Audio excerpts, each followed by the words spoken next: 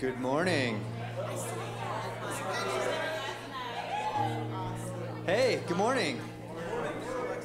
Hi.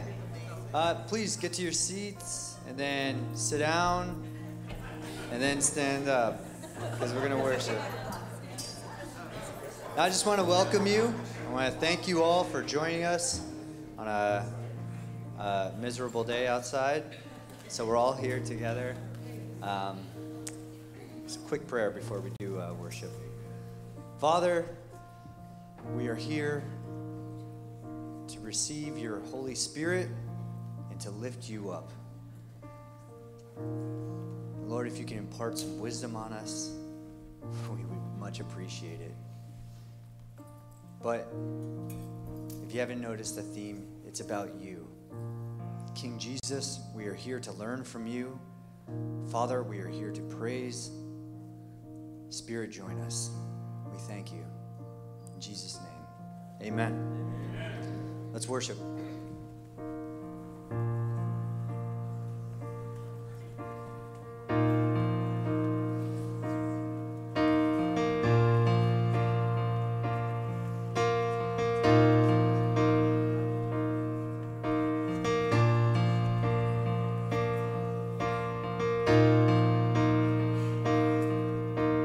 Father, we have come to bow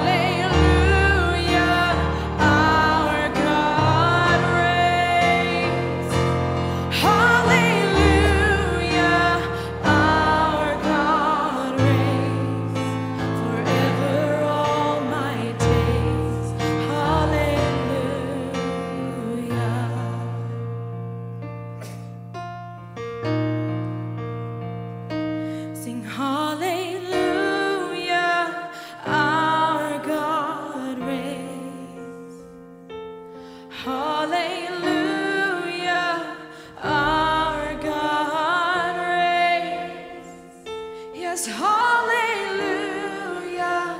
Our God reigns forever all my days. Hallelujah.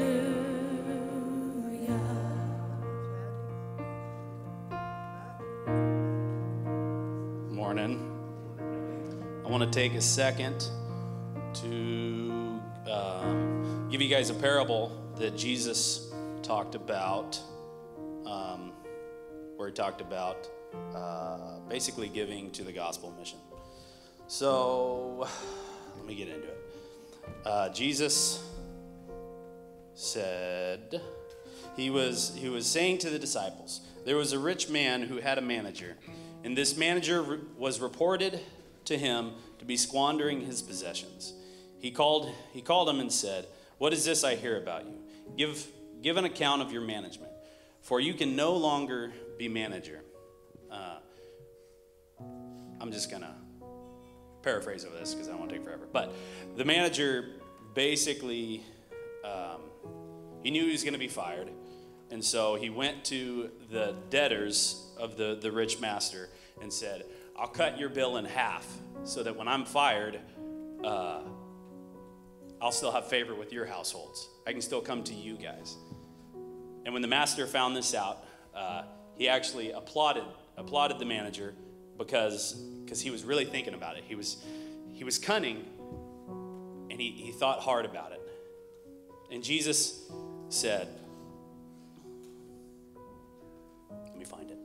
He says, it says, "And the master praised the unrighteous manager because he had acted shrewdly. For the sons of this age are more shrewd in relationship to one another than the sons of light." So Jesus says the unbelievers are thinking about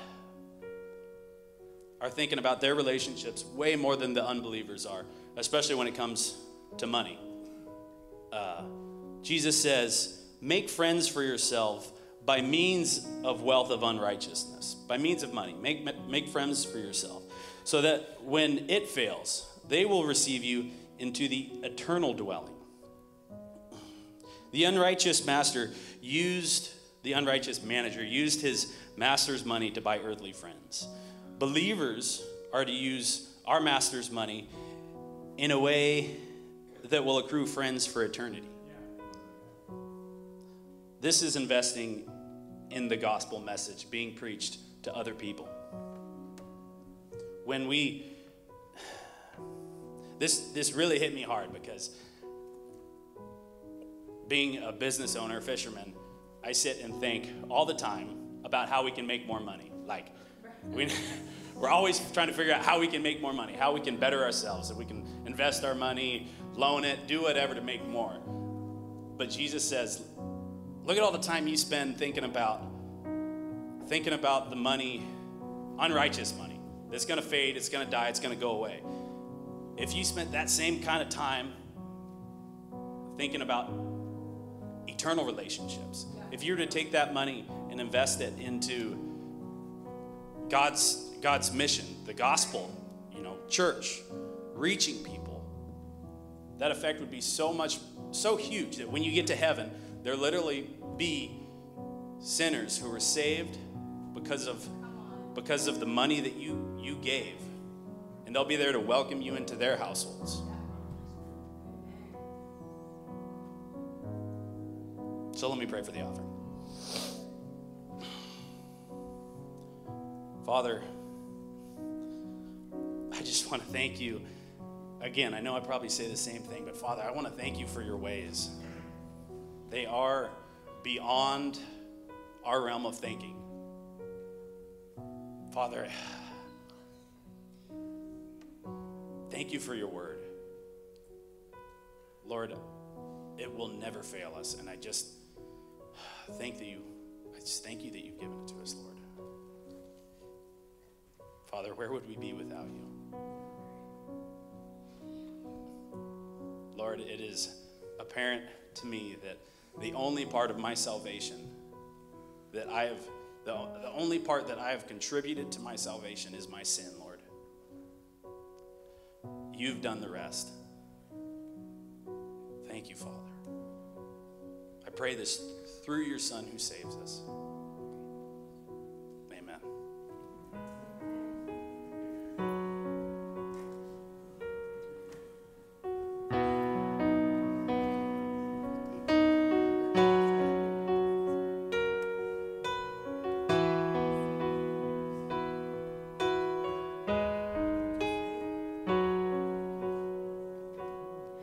God, I look to you.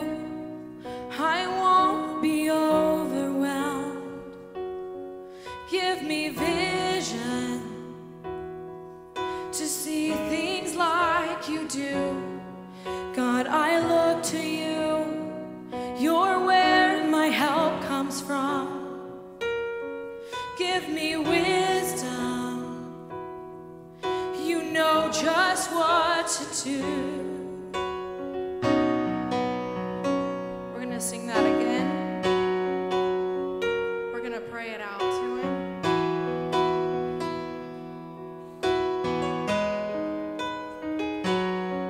God, I look to you. I won't be overwhelmed. Give me vision to see things like you do. God, I look to you. From give me wisdom, you know just what to do. I will love you, Lord, my strength. I will love you, Lord, my shield, and I will love you, Lord, my rock. Forever all my days, I will love you, God.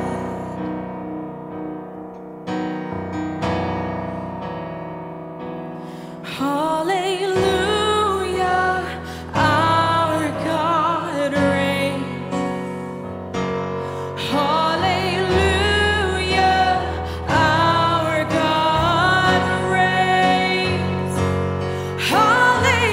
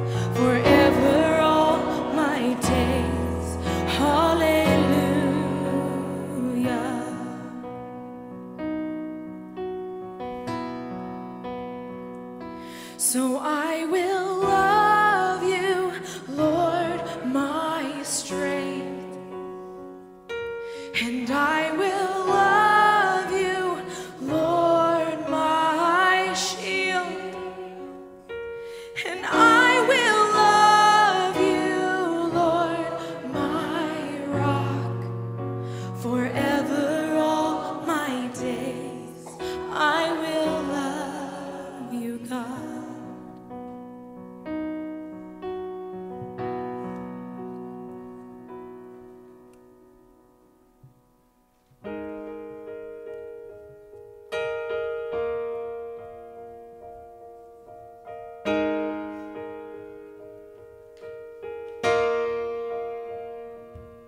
Your love never fails, it never gives up, it never runs out on me. Your love never fades, it never gives up, it never runs out on me. Your love never fades, it never gives up, it never runs out on me. Your love.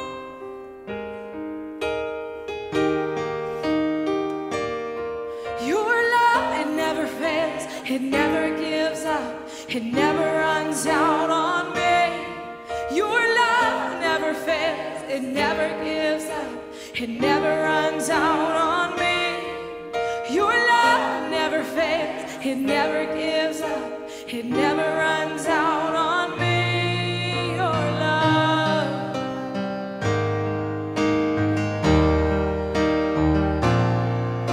It's higher than the mountains that I face, and it's stronger than the power of the grave. It's constant in the trial and the change. Yes, one thing remains. This one thing remains. Your love never fails, it never gives up, it never runs out on me. Your love never fails, it never gives up, it never runs out on me.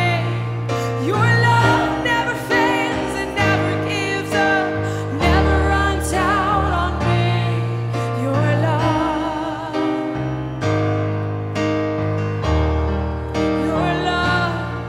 Your love never fails, it never gives up, it never runs out on me. Your love, it never fails, it never gives up, never runs out on me. Your love never fails, it never gives up, it never runs out on me. Your love.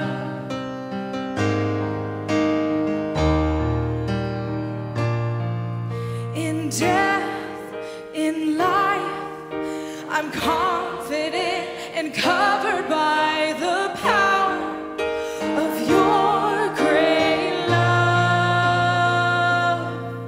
My debt is paid, there's nothing that can separate my heart from your great love. In death, in life, I'm confident and covered by the power of your great love.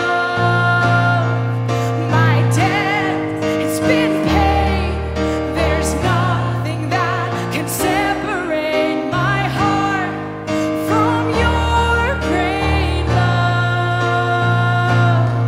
Your love, it never fades, it never gives up, it never runs out on me. Your love, it never fails, it never gives up, it never runs out on me. Your love never fails, it never gives up, it never runs out on me.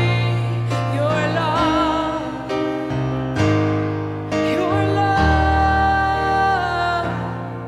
Your love, it never fails, it never gives up, it never runs out on me.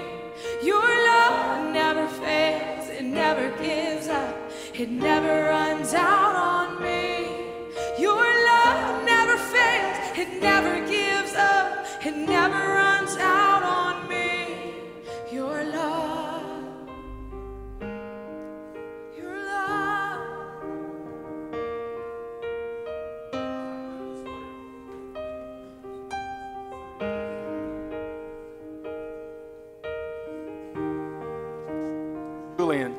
Julian, come on up. Julian's going to pray for the middle school today.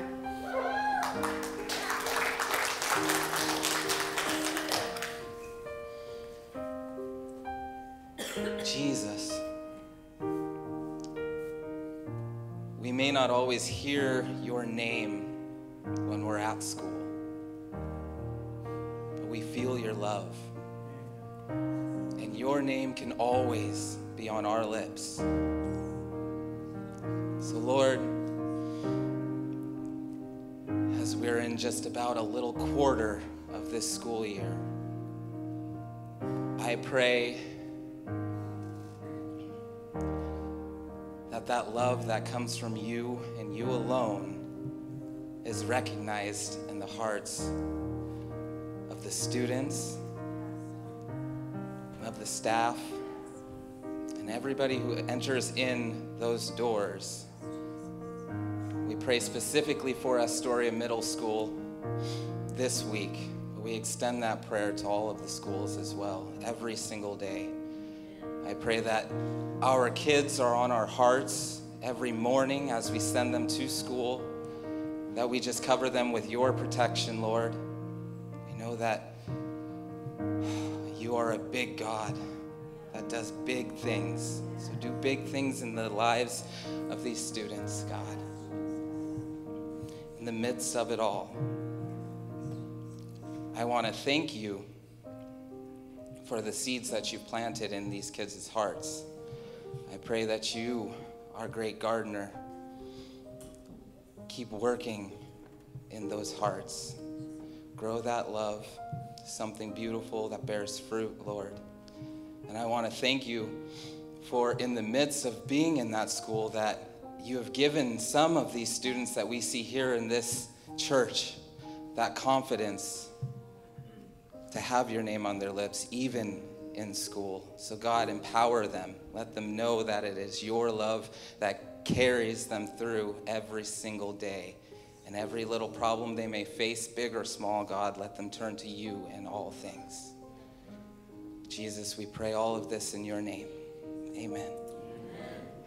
If you get a chance this week, you got nothing else to do, you're bored stiff, and your choice is to scroll Facebook or go to a middle school in your area and pray for the kids, take the time to go to the middle school and pray for the kids. Amen? Can you do that this week? Just stop your scrolling for just a little bit and bring God into the hearts of those people that are attending schools. So let's go ahead and dismiss the kids at this time. I'll try to figure out how to shut this thing off.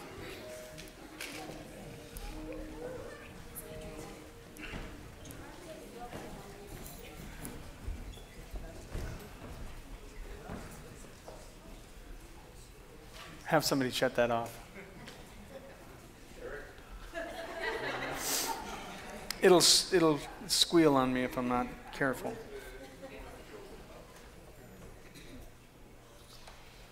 How are you this morning? Oh, really? That's it? That's as good as I can get it? Come on, let's be honest. How are you with Jesus this morning? Okay, that's 4 of you. I guess I got my work cut out for me. I knew this message was for most of y'all today. If you want to turn in your Bibles to Matthew chapter 6 and verse 34, Judges chapter 6 and verse 1, Judges chapter 5 and verse 31. Take your pick. We'll go to all of them. We're going to be all over the place today, if that's okay. The series that didn't start out as a series became a series, even though it's in a season. It's a season of change for us. I believe God is doing something in the hearts of Christianity all over the world. But before we get to that day, that another day when we were able to kind of take advantage of what God is doing, we've got to deal with some things right now. As a church, as Christians, and I can't impact the world as much as I can impact the world of those that are in the room. So Matthew chapter 6 and verse 34, Jesus said this, so don't worry about tomorrow. How many of you are worried about tomorrow? The politics of our day, the economics of our day. There's some worry that you've got about tomorrow. There's some things that you're focusing on tomorrow. Jesus said, I'm going to say it one more time. Jesus said, don't worry about tomorrow. Has your wife ever said that? Don't worry about it? But you knew there was more behind it? Don't worry about tomorrow, for tomorrow will bring its own worries. Today's trouble is enough for today. Those are the words of Jesus. So don't worry about tomorrow, for tomorrow will bring its own worries. Today's trouble is enough for today. The context of this sermon of the text for this sermon that Jesus preached is called the Sermon on the Mount. It's a particular text that Jesus is speaking of the practice of serving God over money. It's really about trusting God. And he's telling us that laying up treasures in heaven is more valuable than that on earth, which is exactly what Derek taught us when he came up for the offering. Laying up treasure in heaven is more valuable than treasure on earth. And it's proven, the proof of this, like in your life, is who you really love.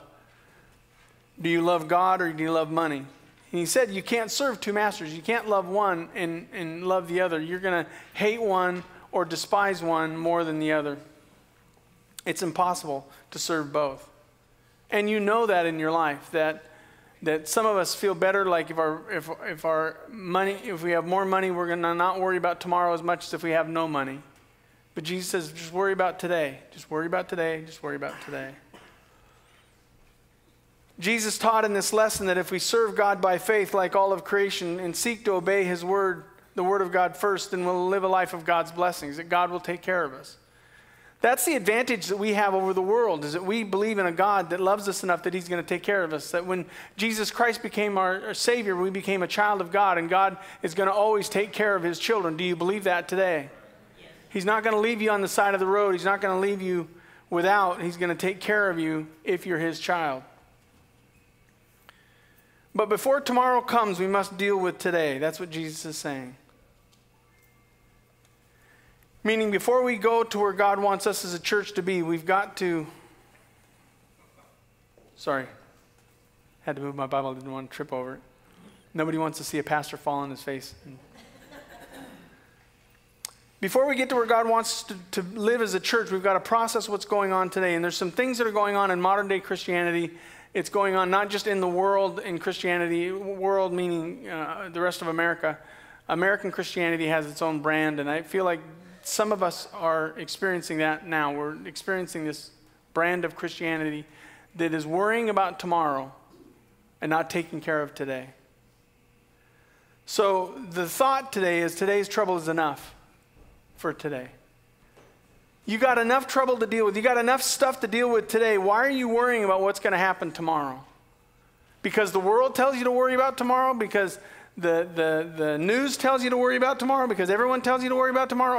Or do you got enough to worry about today?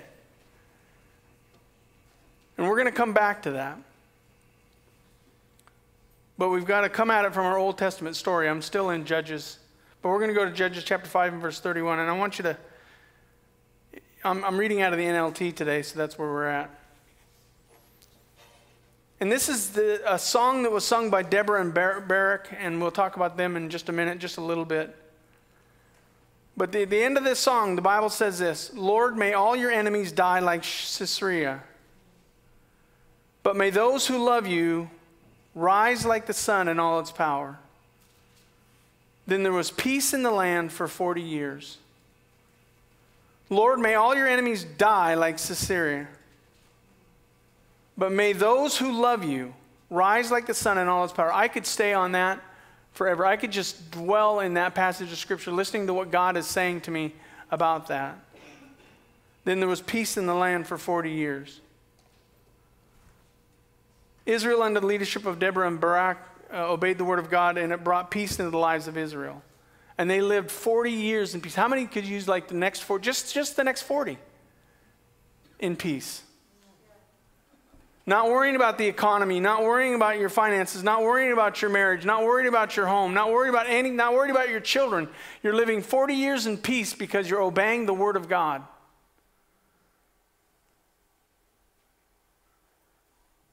This passage, this Judges chapter 5 verse 31 is the song in relation to this story of, and it just simply says their enemy Sisera died like a fool. You want to read that story as Judges chapter 5. People of the world are going to die like fools. They have the opportunity to know Jesus Christ is their Savior. They have the opportunity to have their sins forgiven. They have the opportunity to have eternal life, and they turn it down. They're going to die like fools.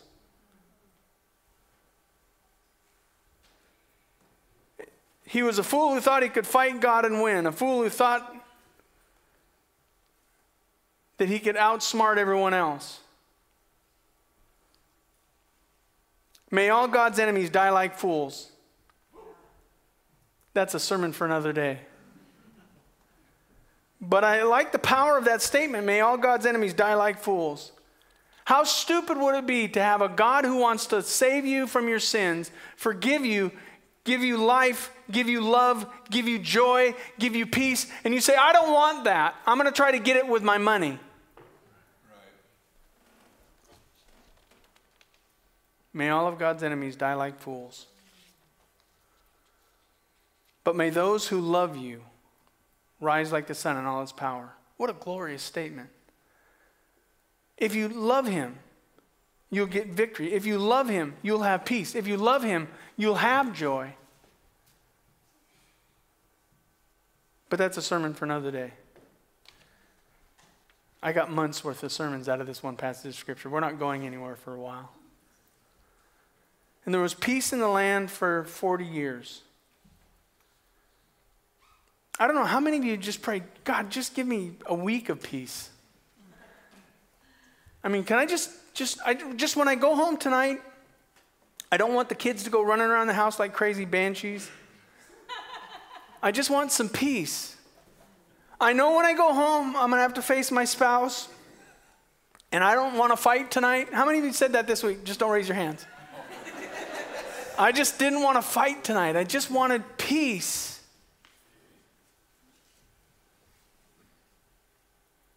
God says he brings peace to us. Peace that passes all understanding.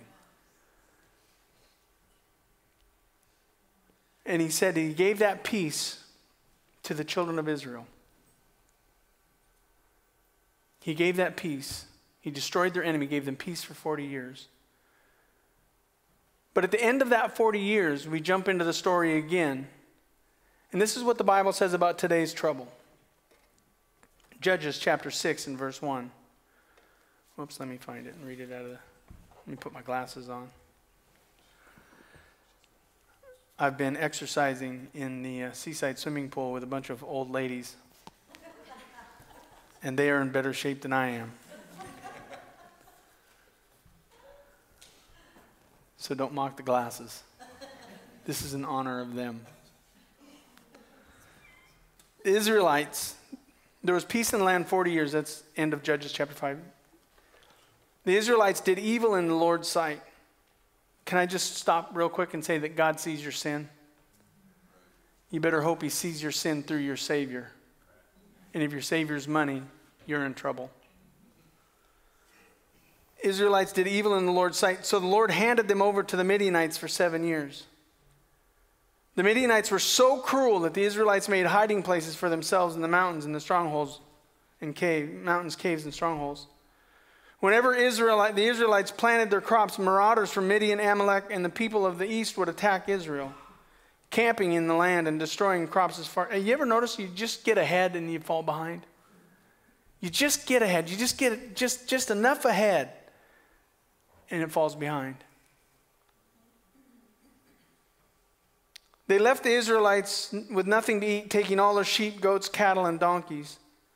These enemy hordes coming with their livestock and tents were as thick as locusts, and they arrived on droves of camels too numerous to count. And they stayed until the land was stripped bare.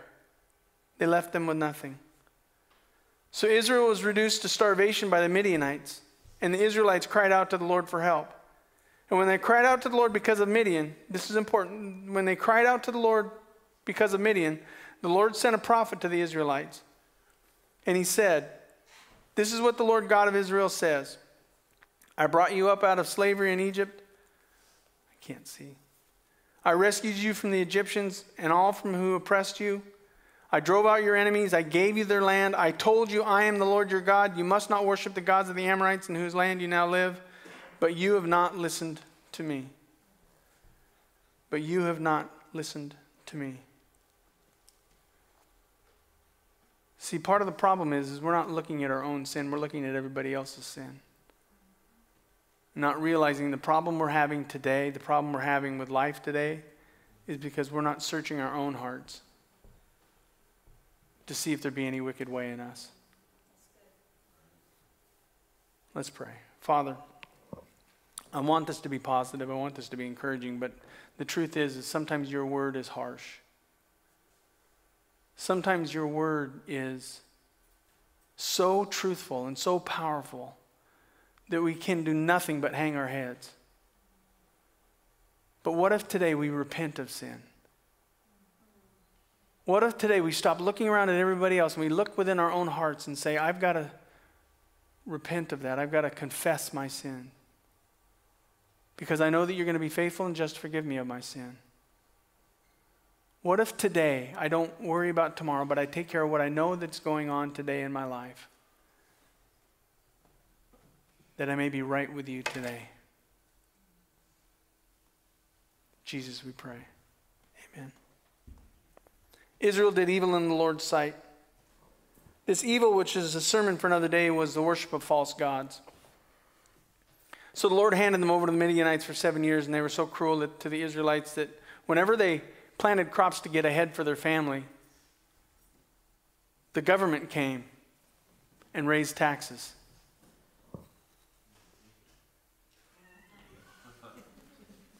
Did they do that? They will. My property taxes go up at least 3% because the law will only allow them to go 3%, but I worry about where it would go if they didn't have limits on them. Am I the only one that struggles with paying your property taxes? Because the Midianites would come and destroy their crops and take all their animals, reducing them to starvation. And whenever they started to get ahead, they fell behind. Come on, how many of you have been there financially? Like you got ahead, then you fell behind, then you got ahead, then you fell behind, then you got ahead, then you fell behind, then you fell behind, then you fell behind, then you fell behind. Okay, nobody here. This is good. Israel went from 40 years of peace and prosperity to 7 years of suffering and starvation. And like many of us, they cried out to the Lord for help. How many of you have prayed in those situations where it seems like you're suffering, you're struggling, you're going through difficulty, you're going through trial and tribulation, and you call out to God and say, my problem is the Amalekites and the Midianites.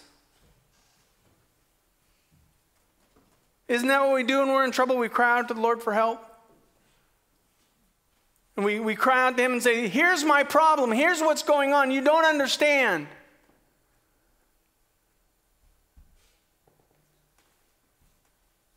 And when they cried out to the Lord for help, God's answer was to send a preacher to preach the word of God to you. Amen? This is what happens when you miss church. Sometimes you miss a message that God has for you. He's trying to tell you something, but you miss it because he sent you a preacher. And you're not paying attention.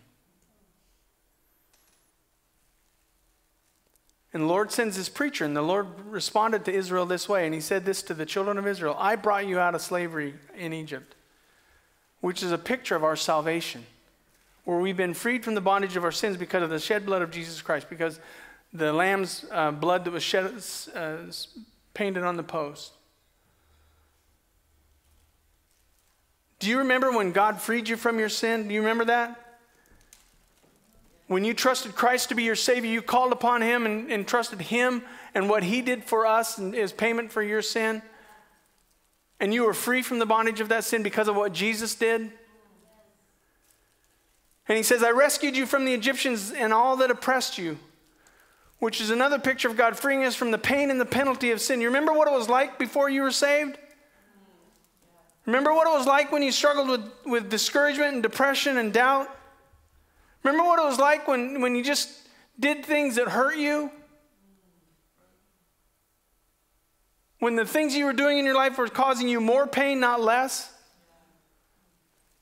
And then Jesus freed you from all that oppressed you?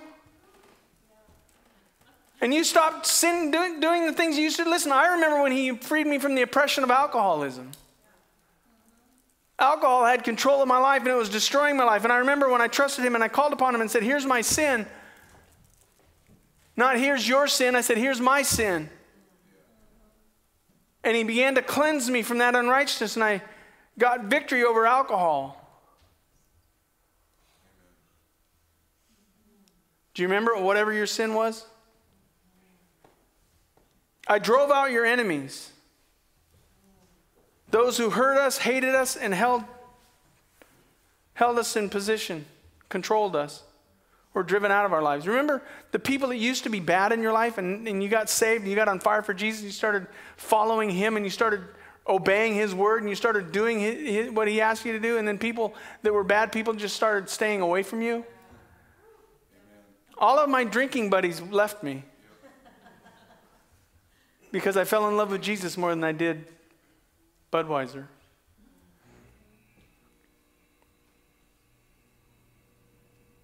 And he says, I gave you their land.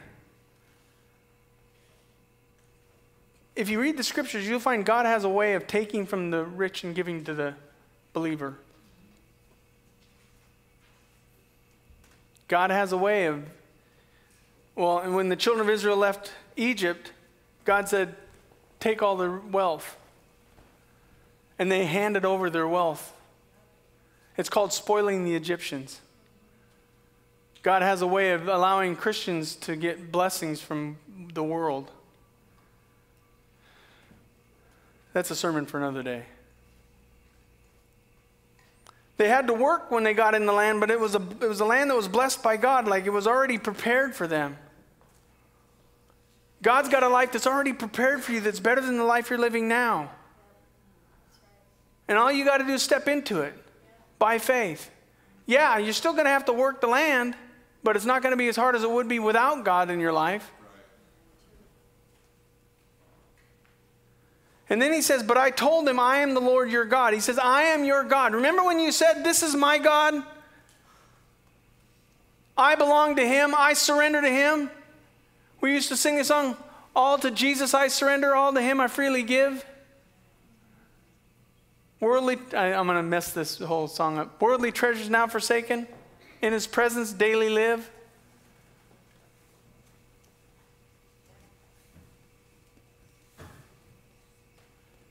And he said, don't worship false gods in the land in which you live. Don't worship money. Don't worship men. Don't worship meaning if it doesn't include me. And then we've got a world filled with people, Christian people, who are worshiping money, worshiping men, and worshiping meaning that has nothing to do with God. You're living your life with a meaning that is meaningful to you, but not to God. It doesn't matter. Listen, if people aren't getting saved because of your faith, that's not a positive thing in your life.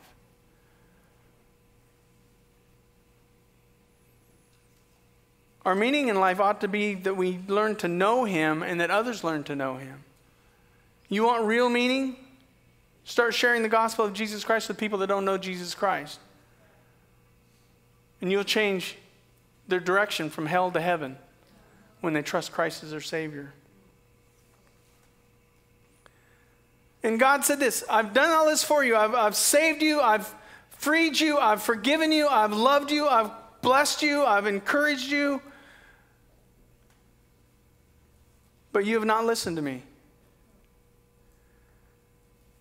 But the problem is my enemy. No, the problem is you. You have not listened to me. They believed the problem was the enemy, but when they cried out to the Lord, God clarified what the real problem was. The real problem was not the Midianites stealing their food and leaving them in starvation. The real problem was that Israel stopped obeying the word of God. Could it be? Could it be that the bad things happening in your life might not be because of the enemy that you're facing, but the God you stopped chasing? Could it be? I'm not saying it is. You might be experiencing an enemy that you had nothing to do with, but could it be? I think that it takes, we should take a moment at least and examine ourselves. Could it be that the bad things happening in your life, the things that you're crying out to God to help with, might be the fruit of your own sin and disobeying God's voice? Could it be that because you're not obeying God, that's where the problem's coming from? I'm going to say it again. Could it be? Not it is. I don't know that about your life. But I think it takes a mature Christian to stop and examine themselves for a moment. Could it be that before we move on to another day, to another season, to something new, that we might want to explore the possibility of what's keeping us in the past? is that we're blaming other people and other things for our problems, and the problem really is that we're not obeying God. It might just be the sin we've committed and haven't confessed to be cleansed from is what's going to hold us back. As a church, I want to move forward. I want to move closer to God. I want to know more of Him. I want to experience Him in a deeper way, a more passionate way. But I got to deal with what's holding me back today. I can dream all I want about tomorrow, but if I'm not dealing with today, I'm not moving forward. 1 John 1:8, which is one of my favorite passages in all of Scripture. Y'all ought to have that memorized. If we claim we have no sin, John says, we are only fooling ourselves and not living in the truth. None of us are perfect. Even if Jesus Christ is our Savior, we're made perfect through Him, but none of us are perfect. But my enemy's worse. Could be, but are you obeying the Word of God? But if we confess our sins to Him, He is faithful and just to forgive us of our sins and to cleanse us from all wickedness. If we claim we have not sinned, we're calling God a liar and showing Him that His Word has no place in our hearts. We've got to deal with our own sin before we help somebody else deal with theirs. Before we call upon God and say, God, this is happening in my life, all this bad stuff, it's not fair, you might want to stop for a moment and ask yourself, could it be that I'm not obeying God's Word in my life? Because today's trouble is enough for today. If you dealt with today's sin every day, then you'd have less sin to worry about tomorrow. Now, if we go back to Matthew chapter 6 and take the next step into chapter 7, we find a principle that might work for us here that I want to help you with. Remember, Jesus is ending the Sermon on the Mount in Matthew chapter 6. The sermon had themes to do with the inner part of man where the Spirit of God dwells, where God should be working on your heart about your sin. Right now, God should be working on your heart about the areas of your life where you're not obeying Him. And it asks this question: before we judge our enemies, should we not judge ourselves? Let's just, Matthew chapter 7 and verse 1. Let me find it.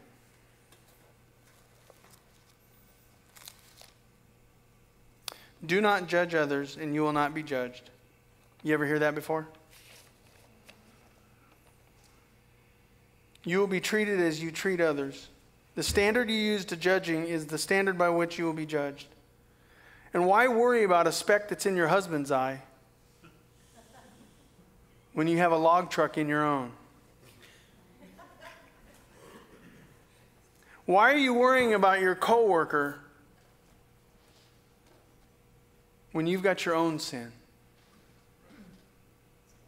Why are you worrying about your pastor when you've got your own issue? How can you think of saying to your friend, let me help you get rid of that speck in your eye, when you can't see past the log that's in your own eye? I love Jesus. I love His Word when He says hypocrite. Because I can be a hypocrite.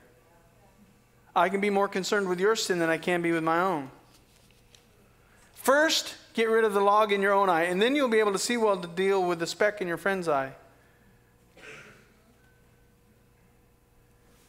Is it not wise that before we call upon God and proclaim the faults of others, that we look into the mirror and check our own face?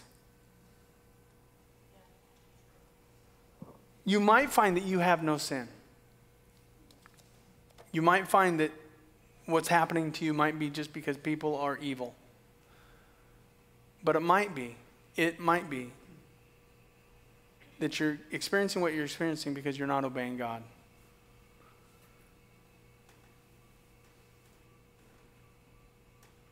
You also might find this glaring reality that the reason you have no rest, the reason you have no peace, is because of your own sin.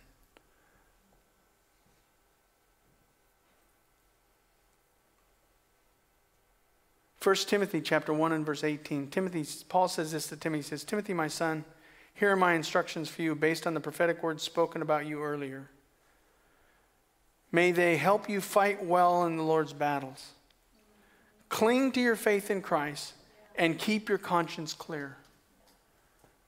Keep to your faith in Christ and keep your conscience clear. For many people have deliberately wounded their conscience. As a result, their faith has been shipwrecked.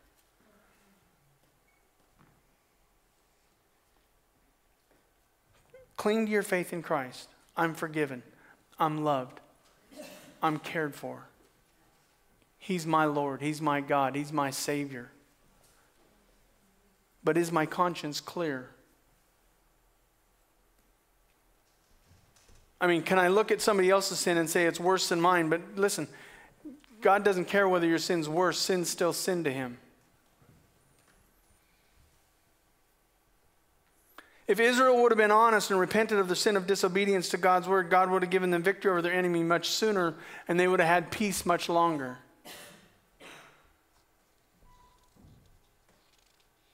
But they experienced some unnecessary suffering, and I think that would be true for a lot of us.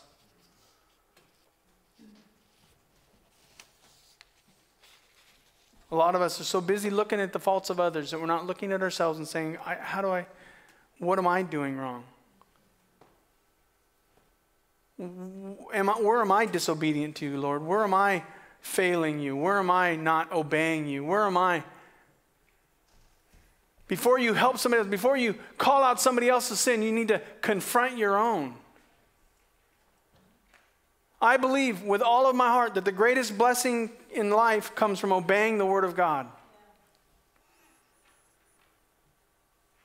Even Old Testament laws, which are really New Testament principles, I still want to obey them. Why? Because God determined it was the best way for us to live life.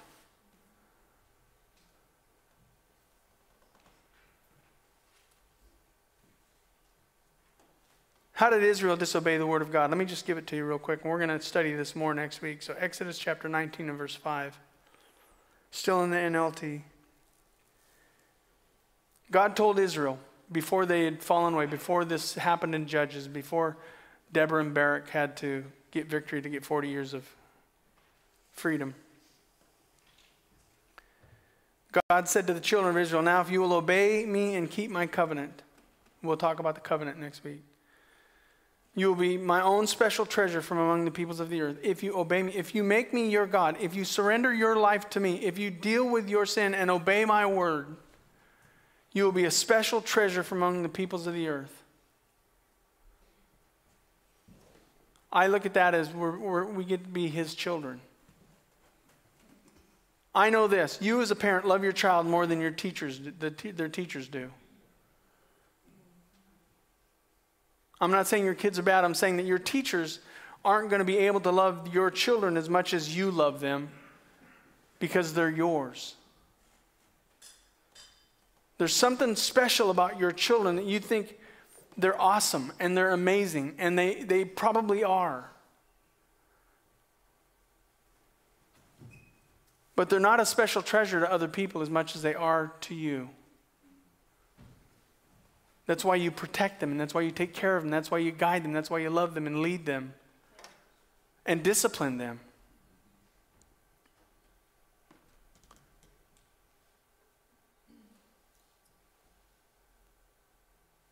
Verse 6 says, and you will be a kingdom of priests, my holy nation. This message that you give, this is the message you must give to the people of Israel. This is called the Mosaic Covenant, which we'll talk about again next week, hopefully. But God wants to make us his own special treasure, his children. He wants to make us his kingdom of priests, his servants. Listen, we get to serve the Almighty God. We get the privilege of serving him. I think of our teachers teaching in children's ministry. They get a privilege of teaching children about who God is and who their Savior is in Jesus Christ. It's a privilege that we get to even mention his name.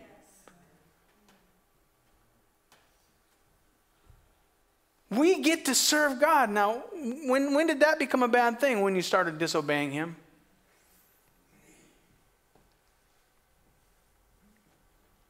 He wants to make us a holy nation that's separate from sin.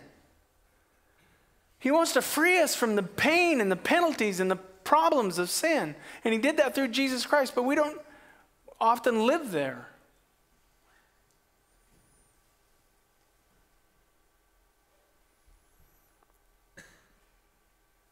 If you obey his word, you're his special treasure, his kingdom of priests, and a holy nation. Now this is in context, it is talking about Israel, but we can read the same things in 1 Peter about the New Testament and those who are in Christ. 1 Peter chapter 1 and verse 2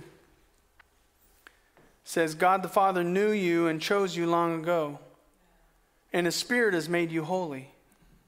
If Jesus Christ is your Savior, the Spirit of God indwells you, and that makes you free from sin.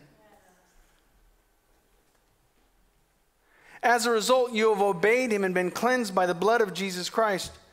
May God give you more and more grace and peace. Because of Jesus Christ, I get more and more grace and peace. We, as believers in Jesus Christ, have more grace and more peace. Because of grace, we have peace with God. All praise to God the Father of our Lord Jesus Christ, and by his great mercy that we have been born again. We've been born again. We've been born again. We've been born again. Jesus told Nicodemus, you must be born again, and he didn't understand it. That's becoming God's child through Jesus Christ. We've got a new father. Amen?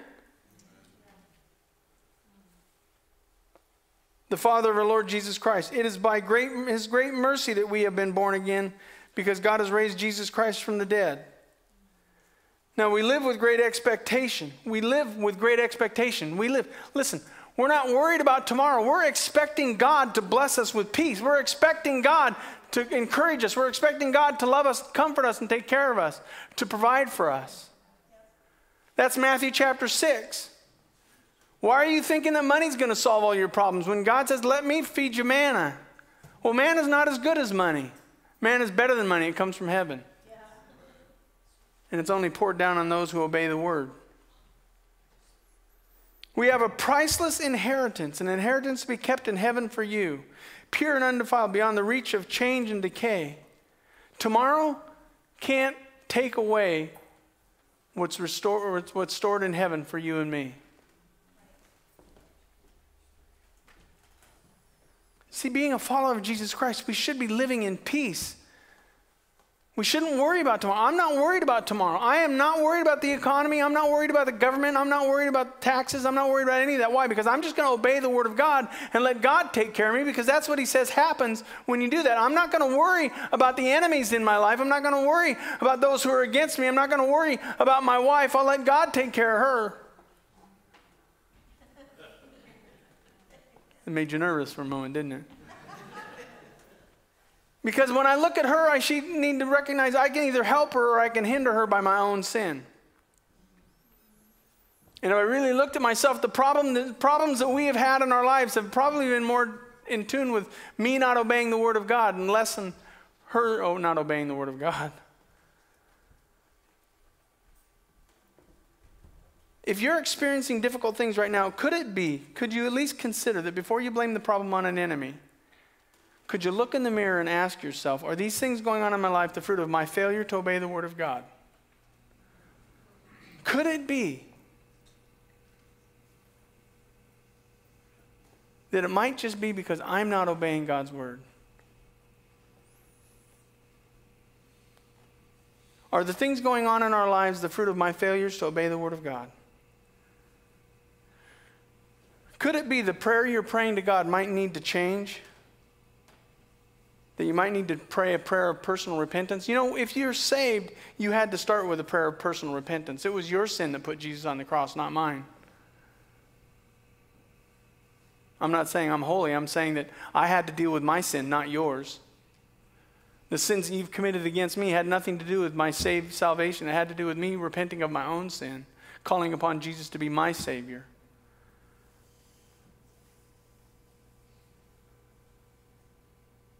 Before I confront another, I might need to confess my own sin. Could you imagine how different your marriage would be if you just considered the fact that the problem might not be your spouse, it might actually be you. And it might not be, it might be your spouse. But before you help them take the mote out of their eye, you need to take the beam out of yours, or at least make sure there's nothing in there. See, you can't move on to tomorrow until you deal with today. Before you move on to another day, God's asking for a personal assessment. I know it's easy to say the church is the problem. The church isn't the problem. The problem is us. We're the church. Amen.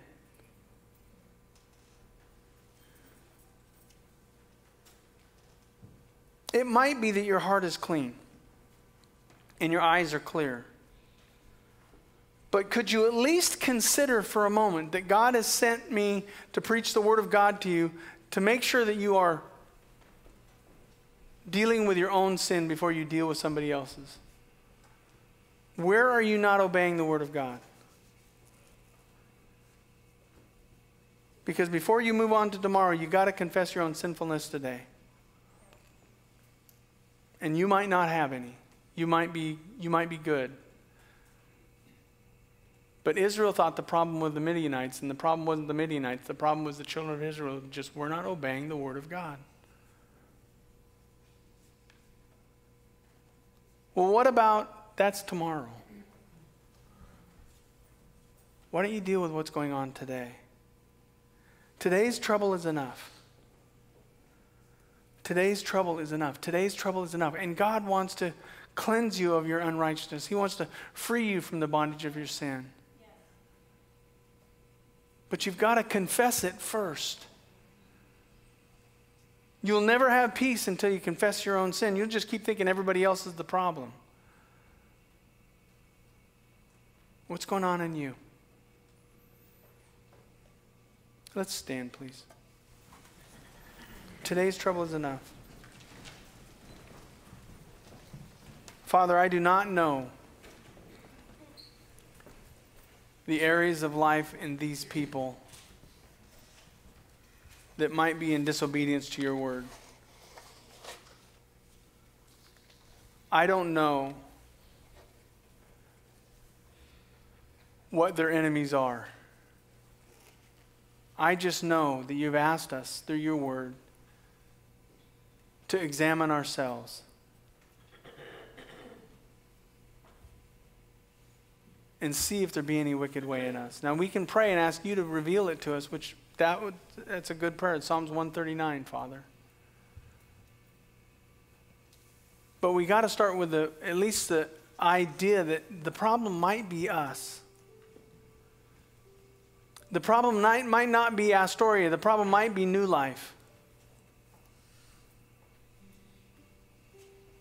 The problem might not be my husband or my wife, but the problem might be me.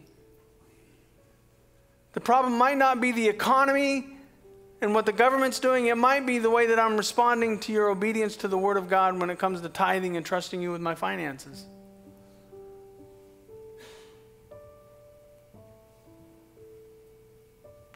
It might be me. And Father, you know, all week I have spent so much time just searching my own heart and repenting of sin in my own life before I even stepped in this pulpit to feel like I had a right to bring this message to them. Because they don't need to hear from a hypocrite. I want to be honest with my sin. I want to be honest with my Savior. You've given me such a great life, Jesus. You've given me such a peaceful life, God. And not all of my enemies are the result of my disobedience to the Word of God, but I need to at least examine my own heart to make sure that if there is an enemy in my life that I'm calling to you upon to deal with, that I might not be the enemy myself. You want to give us 40 years of peace. You want to give us peace. You want to give us pleasure evermore. But we got to deal with today.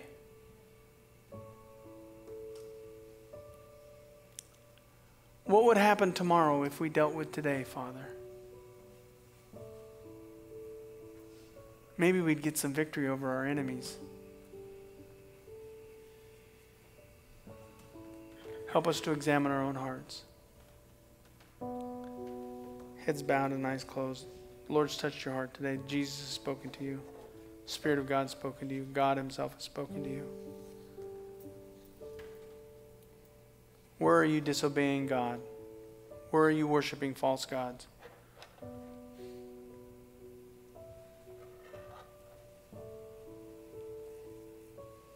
Why don't you come repent of those today? Come on. Come repent of those today. Don't say you have no sin, because if you say you have no sin, you're just fooling yourselves and you're not living in the truth.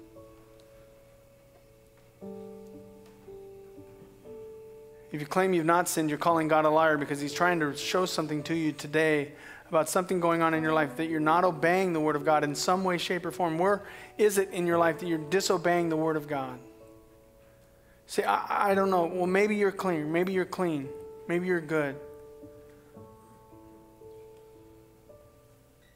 But I don't think he brought this message just so I would have something to say today. I think he wants to reveal some truth about yourself, and in doing so, he'll reveal some truth about you.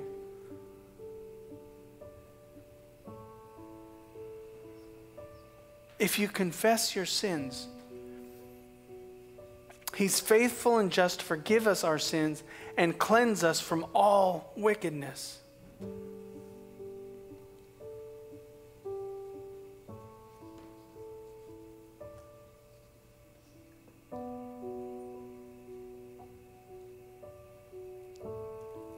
Just examine your own eyes. Examine your own hearts. What is God asking of you that you're disobedient to?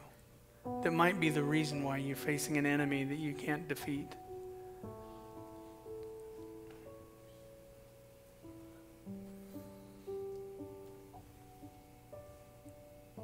Father, I want these people to have victory in their lives. I want them to have peace that you've promised that passes all understanding. I want them to have the joy that's unspeakable and full of glory. I want them to laugh again.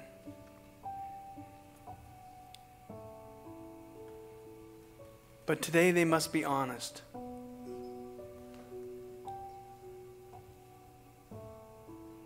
They're placing their blame possibly in the wrong place. And they don't even need to beat themselves up, Father. You're not asking them to beat themselves up. You're asking them just to confess to you their sin. Father, people in this room can't be saved without confessing your sin.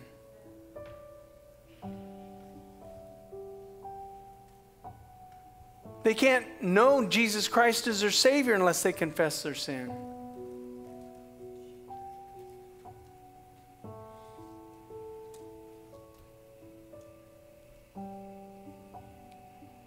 Why isn't today the day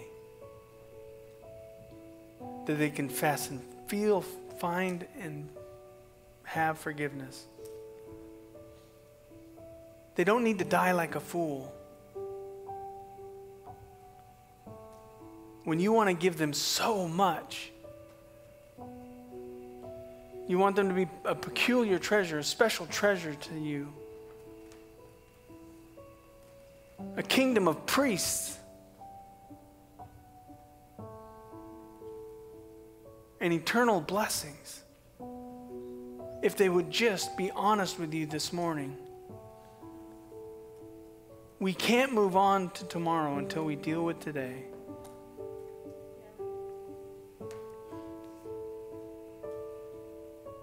With heads bowed and eyes closed, one last time, I'm just going to ask you to be honest with me. And if you know what your sin is and you've confessed it to him, would you raise your hands? I know what I'm doing wrong. Amen. Amen. Father, as you reveal to them the things that they're doing against you, I say to those who know you as their Savior, that they walk out of here with peace because they've confessed their sin to you and you've promised to forgive them and to cleanse them from it. Let them walk out of here with joy, with the knowledge that they've left their sin behind, that they gave it back to you, that they trusted you with it. That the Spirit of God inside of them now is at peace, where he was at war with their sin.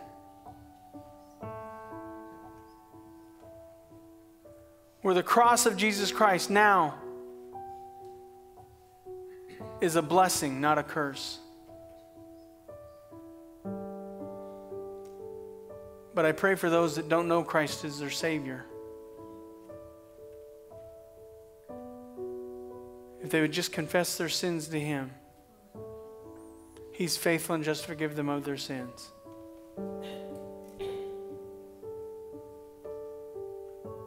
And through the work of Jesus Christ and the sacrifice of Jesus Christ for their sins, they would have peace. It's like a new birth. It's like a new life. They no longer have to dwell on the things they're doing wrong. They can dwell on the things that God's blessed them in to do right. And they can look at tomorrow with hope and happiness because of the holiness that you provide through Jesus Christ. Free us from our sin. Help us to see the things that are in our own sin, our own eyes before we judge others. We love you and we're grateful that we get to call upon you. And we pray today, I pray today that they've heard your word through an imperfect being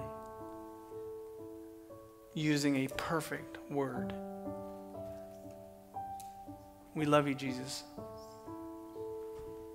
Give them peace. Give them peace today. In Jesus we pray, and all God's people said. Guys, thanks for coming today. Hope you have a great afternoon. It is 11:15. Don't forget your kids, please.